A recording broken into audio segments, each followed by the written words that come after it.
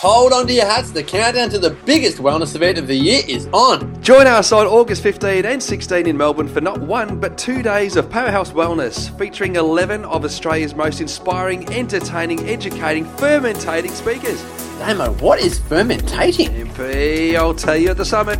Your favourite wellness couch speakers are joined by special guest Nat Kringoudis on all things hormones and female health. Join the Up for a Chat girls, the wellness guys, the natural nutritionist Steph Lowe, Cale Brock, Quirky Cookings, Joe Whitten, Marcus Pearce, and the rest of your favourite wellness couch podcasters. Regular and VIP tickets are still available, but hurry before this summit is sold out. For tickets, go to www.thewellnesssummit.com. The Wellness Summit is proudly brought to you by Well and You. Be someone that makes you happy.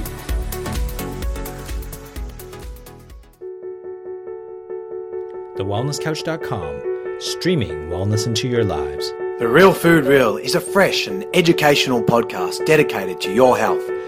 We get real on current research, debunk food myths, and educate you on how to just eat real food. Your host, Steph Lowe, the natural nutritionist, is one of Australia's leading sports nutritionists, passionate about simplifying nutrition and addicted to coconut lattes, smoothies, and sweet potato. If you love the show, then please leave us a review on iTunes. Share the Real Food Real with your friends and continue to spread the real food love.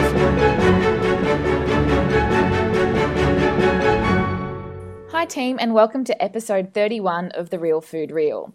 Today on the show we have Amie Skilton, who is a naturopath, herbalist and educator for bioceuticals.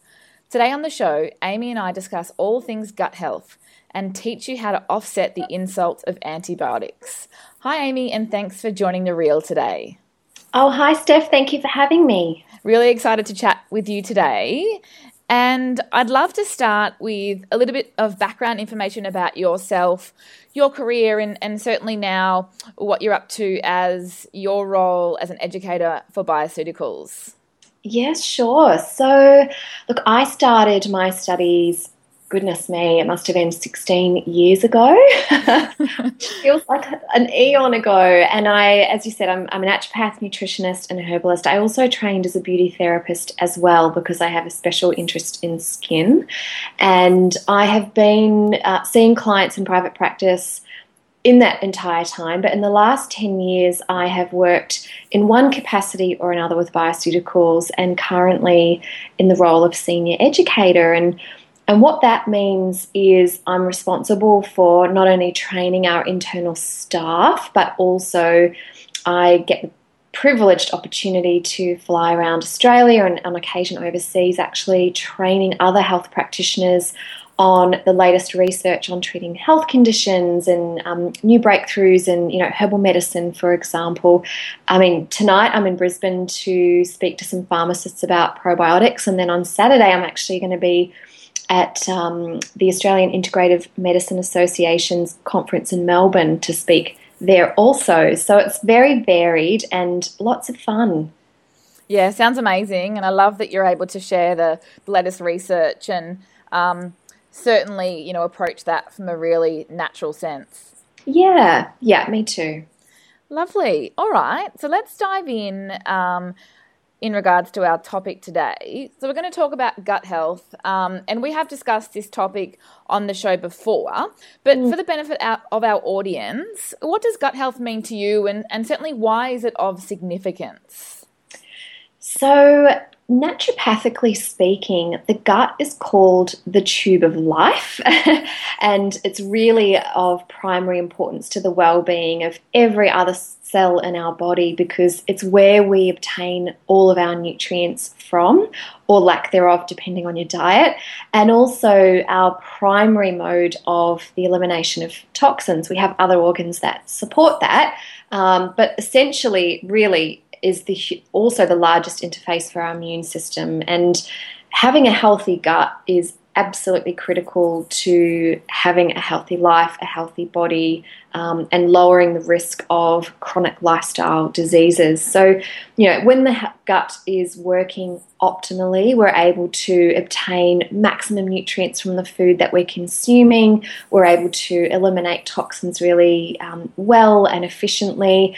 And I think perhaps in practical terms, it's the ability to eat a variety of foods, digest them comfortably, and eliminate waste comfortably. So for most people, that would be not having things like bloating or constipation or diarrhea, for example. Yeah, right. This is a little bit off topic for a second, but I guess I'm interested because you've been in this realm for 16 years, as you mentioned, whereas it's probably something, you've been talking about for a very long time, yet I feel from a larger sense, it's only a topic that has become quite sort of mainstream recently. Have you got any comments on that? Yeah, I agree. There's really nothing sexy about talking about stools or your bowel function. Digestive problems have largely been, an embarrassing thing no one really wanted to talk about, with their friends and family. And I think also with all of the breakthroughs in medicine and areas of specialty, it's really easy to get caught up in the detail and forget to step back and look at our bodies as a whole and how everything works together.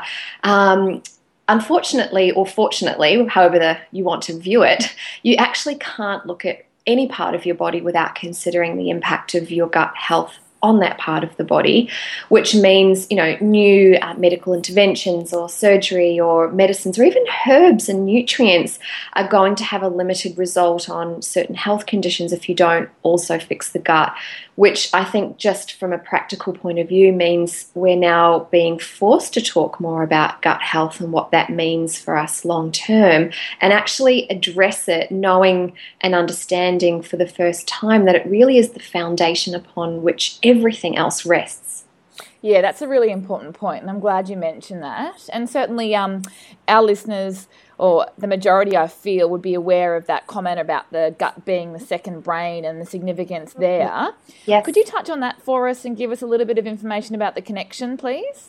Yeah, you know what? This is a really, really fascinating area of medicine, so much so that there's a new arm of psychology which is looking at probiotics for the treatment of mood disorders. In fact, even things as serious as schizophrenia, for example. I know, how cool is that? Absolutely fascinating. And, there are three ways that our bacteria and our gut health can directly affect the brain, as in where it sits in the cranium. But interestingly, the neural plexus in the gut appears to be more extensive than that in the brain. And so, in actual fact, it might be our first brain, Wow. with our brain and our heads possibly being somewhat secondary in certain cases to our overall health and well-being. Yeah, it's so phenomenal. I mean, it's like we know this, but it's when we get reminded that we realise how huge it really is. I'm just reading a book as a side note called 10% Human. Yes. And it's just absolutely fascinating when you really break down and look at the entire picture. Mm-hmm. It is actually quite mind-boggling when you consider cell for cell how greatly we're outnumbered by the bacteria that inhabit us. And so I think, it really points to how important it is to know what we are inhabited by and how that is impacting every single second of our day. Yeah, for sure. Okay, so you touched on briefly some symptoms when we were covering how not sexy digestive health is, but let's address this question because it's something I get asked a lot, and I think people are really starting to wonder, how do you know if you've got poor gut health? So there are a number of signs and symptoms which, to be honest, many people suffer from and therefore write off as normal. Yeah, I agree. And that is feeling, full really quickly after meals, and I'm talking about uncomfortably full and heavy in the gut as opposed to satisfied and full. Bloating up after eating is probably the most common complaint I get from my clients and, of course, just here socially. Things that people tend to mention less often is being constipated and blocked up. We should really be having a bowel motion once a day, if not a couple of times a day. And I see, in some extreme cases, people going once a week. That's a really, really bad sign. Undigested food in your stools, gas, diarrhea, and I guess fluctuating bowel habits as well, being constipated some days and then other days, having looser stools. Of course, all of these signs and symptoms may indicate something more sinister or a disease pathology and should always be checked out thoroughly. And of course, mucus or blood in the stools is absolutely cause to go to your doctor immediately. But stepping back from having an actual disease or condition, if the bowel or the gut is dysfunctional, those are the typical signs and symptoms you get that are illustrating that, either your digestive secretions aren't so great, or maybe there's an imbalance in your microflora, or something's inflamed your insides and your body needs some help getting that back under control. Yeah, I think those are really important points, and they are the digestive symptoms in a nutshell that, you're right, people assume to be normal. So I'm glad you clarified that they're certainly not, and that they need to be investigated. But I'd also like to touch on, if we consider the role of the gut in both immunity and the connection to the brain, could we have a look at maybe some other symptoms that are systemic, perhaps? Of course. Goodness. I mean, it could be a laundry list, to be honest, knowing how wide-reaching the effect of the gut is on the rest of the body. But to give you a few examples that I see clinically, one probably more common example is food intolerances or food allergies, depending on what you want to call it, resulting in more chronic conditions like eczema, for example, or triggering migraines. But even further to that, I've seen depression and anxiety be induced by certain foods because they're not being broken down properly. And, even so far as maldigestion of good fats could result in issues with cholesterol or cardiovascular disease because you're missing out on essential fatty acids from food you might well already be eating, and fat-soluble vitamins, for example. So there really isn't any condition that you can point to where you can say that is absolutely not affected by the gut. And then there are certain conditions that are heavily influenced by gut health, and in some cases are actually triggered by dysfunction in the digestive system itself. Yeah, absolutely. I think it's a really important point to clarify that it should be addressed in, I don't like to use absolutes, but almost every case. Yeah. You know what, you're right though. It really does come down to every single one of us is affected by the health of our gut. It's not just what we eat, but what we digest and absorb, and that relies very heavily on gut health. And if that isn't working well, it's actually only a matter of time before symptoms will show up of nutrient deficiencies, or pathologies may actually start in the body, and you just can't ignore it. And if you do, it is at your peril. Not to sound like a doomsdayer, but it really is that vital. Yeah, absolutely.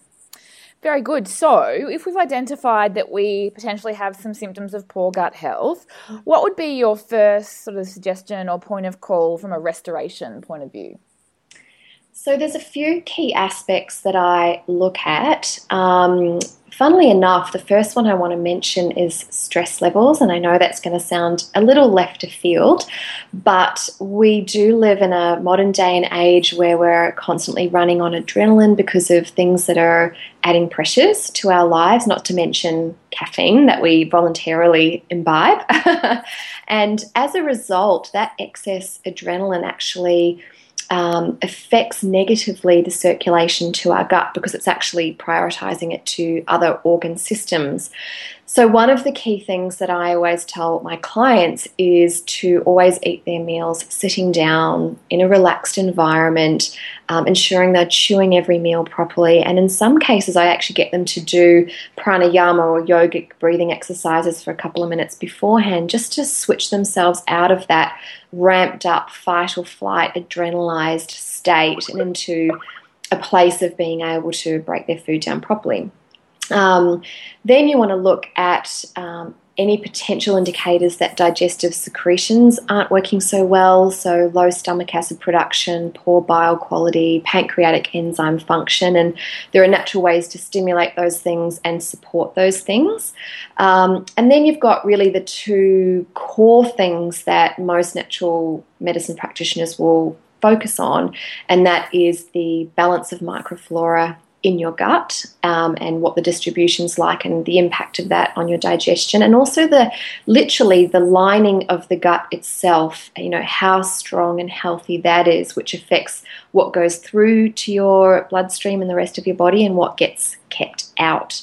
So it's definitely a multifactorial approach, and there are some key things that you do for each one of those areas to actually improve someone's gut function back to where it should be. Yeah, great. Some great tips there. And I love that you started with stress. We have the conversation in clinic a lot, and people look at you like you're a total hippie or that maybe you're speaking another language. But the significance, it can't be ignored. So certainly even just from a food intolerance point of view, we find people that are actually really stressed. They think they're intolerant to lots of foods, but is it the chicken or the egg? Where, you often have to start with that stress management. So true.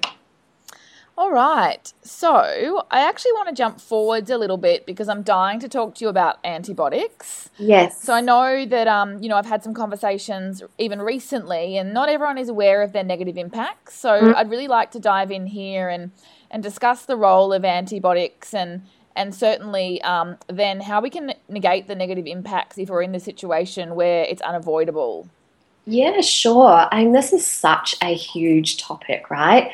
And there's, so much we could say about it. But for anyone who is hearing this for the first time and thinking, what is wrong with antibiotic therapy? There is a huge issue globally with antibiotic-resistant bacteria. And like viruses, they can evolve to become resistant to medications. And what that means for us as human beings is, in the past, when the antibiotics were first discovered, bacterial infections that would typically have made someone very seriously ill or even killed them were able to be treated with medicines that killed those bacteria off. And as a result, they were, I suppose, the wonder drug of their time.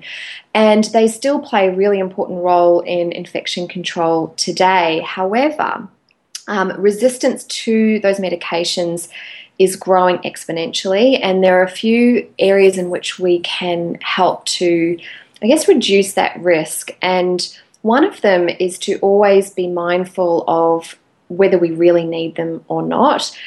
Currently here in Australia, it's winter, and I still hear people out on the street and at restaurants talk about needing antibiotics for a cold or a flu.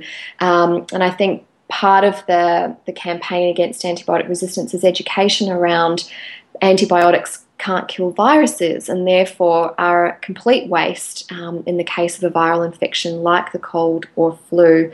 For immunocompromised people, they may be given prophylactically or preventatively in case there's a secondary bacterial infection that may occur. But I think people need to be really cautious of that and use it only when it's really appropriate. Another common problem is actually people not finishing their course of antibiotics, which might sound strange coming from me as a naturopath, but if you are prescribed them, you need to take them exactly as they've been prescribed because there's a reason for it. But certainly another element to the issue of the growing resistance, the growing virulence of pathogenic bacteria also comes down to the decimation of good or health-providing bacteria, both in and on ourselves and also in our crops, for example. Essentially, if I was to simplify it right down, it's a balance between good bacteria and bad bacteria, and we live in a time where we're sanitizing and sterilizing just about everything.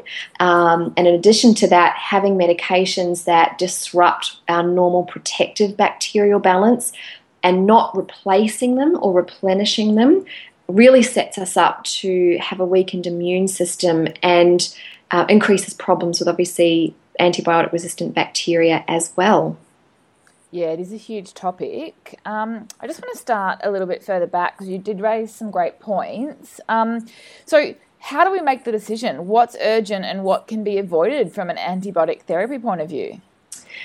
So, look, I think that's so individual. It's probably very, very hard to answer. I think you need to have a really frank discussion with your doctor. If you've showed up at a doctor's office and have an infection of some sort, you want to know whether it's bacterial or viral for a start, and you can check that in a number of ways, including white blood cell count, and really work out whether the antibiotics are required. And then I guess the degree of infection is also something worth considering. In some cases, mild bacterial infections may respond really well to antimicrobial herbs and nutrients and immune support, whereas something more serious will need something more heavy-duty like an antibiotic. And also your general state of well-being. If you're someone who looks after their health, eats their appropriate fruit and vegetable servings, is getting enough protein and essential fatty acids, and your vitamin D status is good, your immune system is likely to respond really well to natural therapies when presented with an infection. However, if you've been really unwell, or maybe you've been hospitalized, or your nutrition is poor, your immune system might not be as well equipped to deal with an infection, in which case you may need the antibiotic more than someone who is in a better state of health. So it is really hard to know, and you really have to assess it on a case-by-case basis. By all means, get a second opinion. If you have a great naturopath or natural healthcare practitioner to see, run it by them as well, and have the two work together for your best health. I think that's the ideal way to approach it. And then in the event that you actually need antibiotics, there are a whole lot of things you can do to actually minimize the impact that has on your system at the end of the day. Yeah, that was my next question, actually. So what if we found ourselves in a situation where we've had to take a course of antibiotics? Yes. What do we do immediately post finishing that course? You know what? There's actually something even more important, or as important, to do whilst you're on them. So I might answer your question with that. Yes, please do. So whilst you're on antibiotics, this is when it is obviously killing off pathogenic bacteria, whatever's caused your infection, and at the same time, unfortunately, as collateral damage, it's also killing off the good microflora in your gut. So at that time, what you want to be doing is really protecting the lining of your gut and keeping a lid on any potential for opportunistic microorganisms in your gut. Candida albicans is probably the most well-known, so I'm going to reference that one, that may take the opportunity to proliferate and grow and cause problems later down the track. So for every single client of mine that may require antibiotics, I always prescribe a very special probiotic called Saccharomyces boulardii, and it's a very unique microorganism for hundreds of reasons, but there are really three key things that it does whilst you're on antibiotics. One, it's actually a probiotic yeast, which means it keeps pathogenic yeast in your gut under control and preventing them from proliferating opportunistically, Candida being a really great example, which means when you come off the antibiotics and go on to probiotics, which we'll talk about in a moment, there is actually a really good opportunity for those good bacteria to proliferate and actually populate your gut. Second of all, it helps to keep inflammation under control. Antibiotics, and particularly really strong ones, can have an inflammatory effect on the lining of our gut, which can cause other problems as well. So Saccharomyces boulardii helps us to produce anti-inflammatory compounds which stop us from suffering some of the side effects you get with antibiotics. And speaking of which, it's actually, interestingly enough, a registered medicine in 55 countries that is specific for the prevention of antibiotic-associated complications like diarrhea and like thrush. So it's ideal to protect your tummy and the rest of your immune system whilst you're on antibiotics. So once you've stopped the antibiotics, once you've finished them, you can then stop the Saccharomyces boulardii as well. And that's when you want to put in probiotics. And there are lots of different definitions of probiotics. So I might clarify what I mean by that. you really want to use a probiotic supplement. Sometimes I might hear from clients that they've taken yogurt or, fermented foods post antibiotics to help replenish their good bacteria. And whilst those things are really great and they're good sources of bacteria, the amount that they have in them and the diversity that they have in them is not enough to actually put back what you lost on a course of antibiotics. Yeah. So when I say you need to take a probiotic, I mean a medicinal supplement, one that has loads of bacteria, and I'm talking about hundreds of billions of bacteria, and you want to make sure that they have bacteria for both the small and the large intestine, so that's lactobacilli bacteria and bifidobacteria, and you want to make sure there's a really nice diverse range of those, so you don't want to just use one lactobacilli like Lactobacillus acidophilus, for example, when we have got 400 different species in our tummy. So we want to offer really our gut as wide a variety as possible so it can cherry pick what suits it best. So that is a must-do post-antibiotic therapy, and it is actually mandatory in some countries in Europe that if antibiotics are prescribed, probiotics are co-prescribed, and I'd really like to see the same thing happen here sooner rather than later. That's the coolest thing I've learnt this week. That is amazing. Go Europe. Yeah. I think Australia has a few areas to catch up on of late. Sadly, sad but true. Yeah. Cool, but you make a good point. So all of our clients would go on a course of probiotics, at least initially, and then we have the conversation about the foods that we can use from a longer term point of view. Yeah, absolutely. So ongoingly, I think it's really important that people are mindful of looking after their gut flora.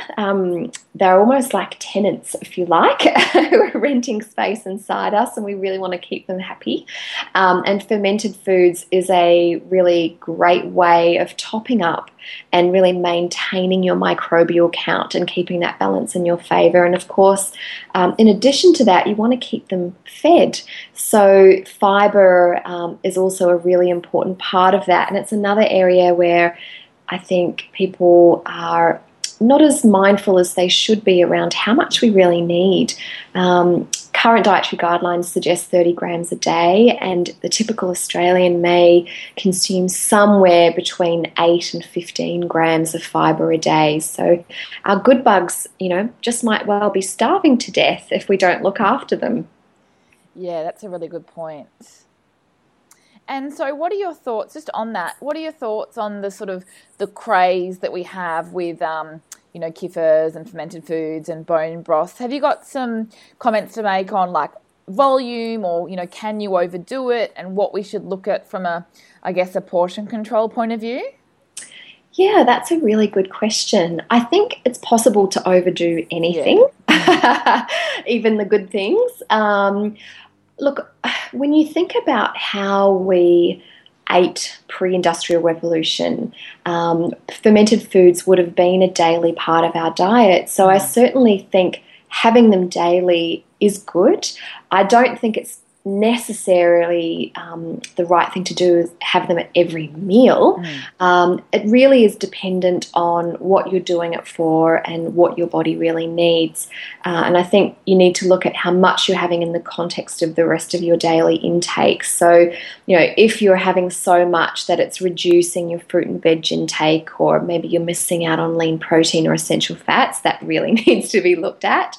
And it's probably, I think, advisable if you're unsure to actually speak to a nutritionist or naturopath and have them look at your diet and your typical daily habits to tweak them if necessary.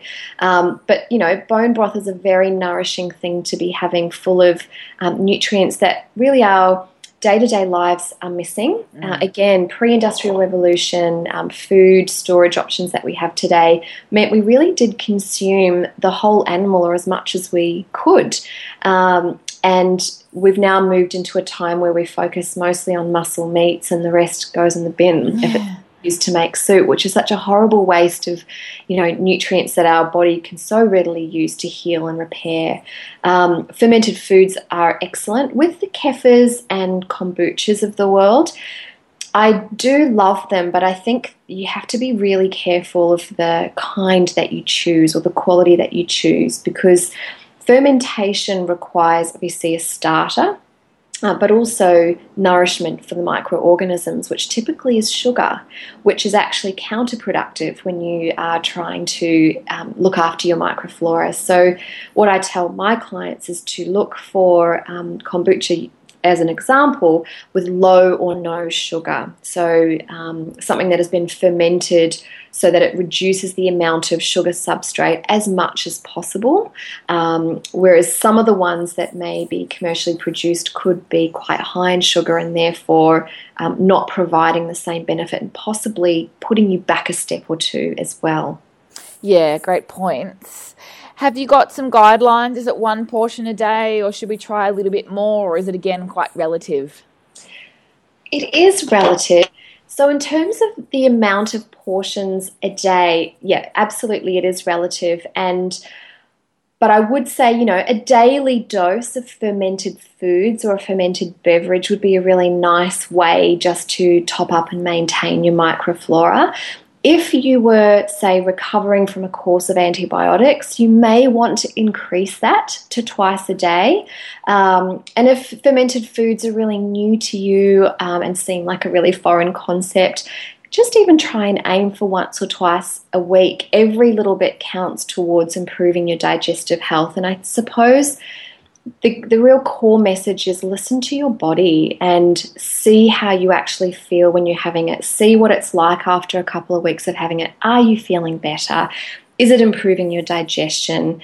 If it's having a limited effect or you're feeling not quite right with it, it may be, again, worth speaking to a qualified health practitioner and working out what really is right for you as an individual. Yeah, great message. I love that. Very good. So we have covered a lot today, and I hope our listeners have learnt so much.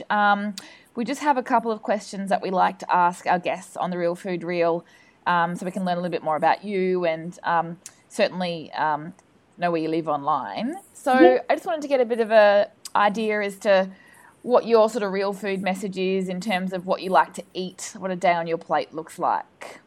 Oh, that's such a good question. So, look, I've got a few key things that I have to be mindful of for me personally, and that's drinking enough water and getting enough greens. So in winter, I typically drink lots of herbal teas because I hate cold water when I feel cold.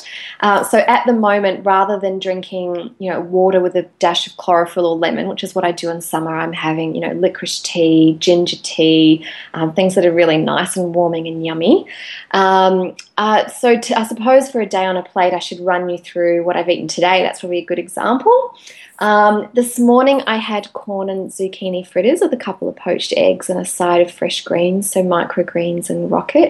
I had some sashimi and sea vegetables for lunch today.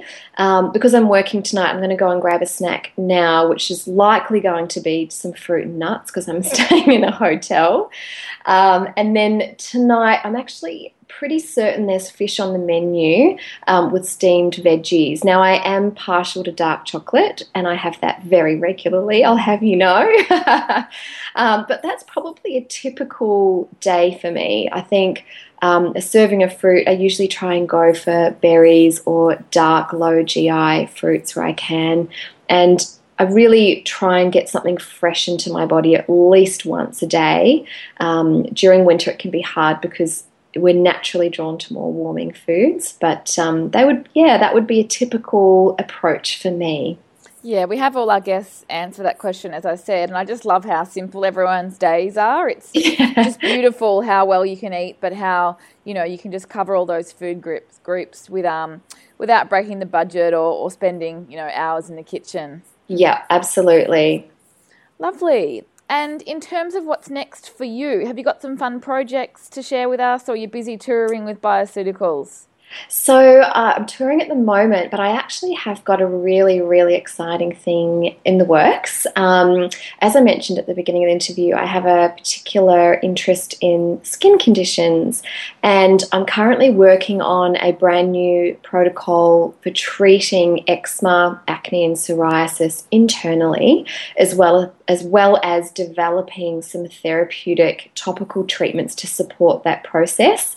And I'm really excited about it because, medically speaking, there aren't very many options in terms of topical treatments. They can be conditions that are really challenging to treat, even naturopathically. And whilst there are some really great natural creams on the market, they have really quite limited ability to produce an effect. So I'm going to be running a clinical study later this year and actually putting my money where my mouth is and touring Australia in the new year, actually sharing that with the rest of the country. So yeah, I can't wait to do that. Yeah, that's so exciting, and we'll be following closely. So I'm sure we'll hear more about that in the near future. Thank you. Beautiful. And last question before we let you go, Amie, where can our listeners find you? Where do you live online? Oh, okay. So you can find me in a few different places. I have got a page on Facebook, which is amie.skilton.naturopath. I'm pretty sure if you just searched Amie Skilton Naturopath, you'd find it really easily.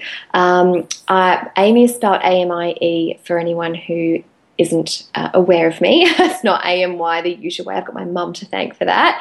I'm also on Twitter under Amie Skilton, but my favourite place to hang out is actually on Instagram, and my Instagram handle is thatnaturopath. I would love to see you guys there. Very cool. We'll pop all the links in the show notes so our listeners can head over there and see what you're eating for the rest of the week, no doubt. Thank you, Steph. That would be awesome. Wonderful. All right, Amie, thanks for sharing your knowledge. I hope everyone learnt so much today. And again, we'll see what you're up to later in the year or early next year, and perhaps we'll have you back on to chat about your clinical trial. Thanks, Steph. It was a pleasure talking to you. Wonderful. Take care. Bye for now. This has been a production of TheWellnessCouch.com. Check us out on Facebook and join in the conversation on Facebook.com/The Wellness Couch. Subscribe to each show on iTunes and check us out on Twitter. The Wellness Couch, streaming wellness into your lives. Whilst the Wellness Couch presenter endeavor to provide accurate and helpful information to their listeners, these podcasts cannot take into account individual circumstances and are not intended to be a substitute for health and medical advice from a qualified health professional. You should always seek the advice of a qualified health professional before acting on any of the information provided by any of the Wellness Couch podcasts.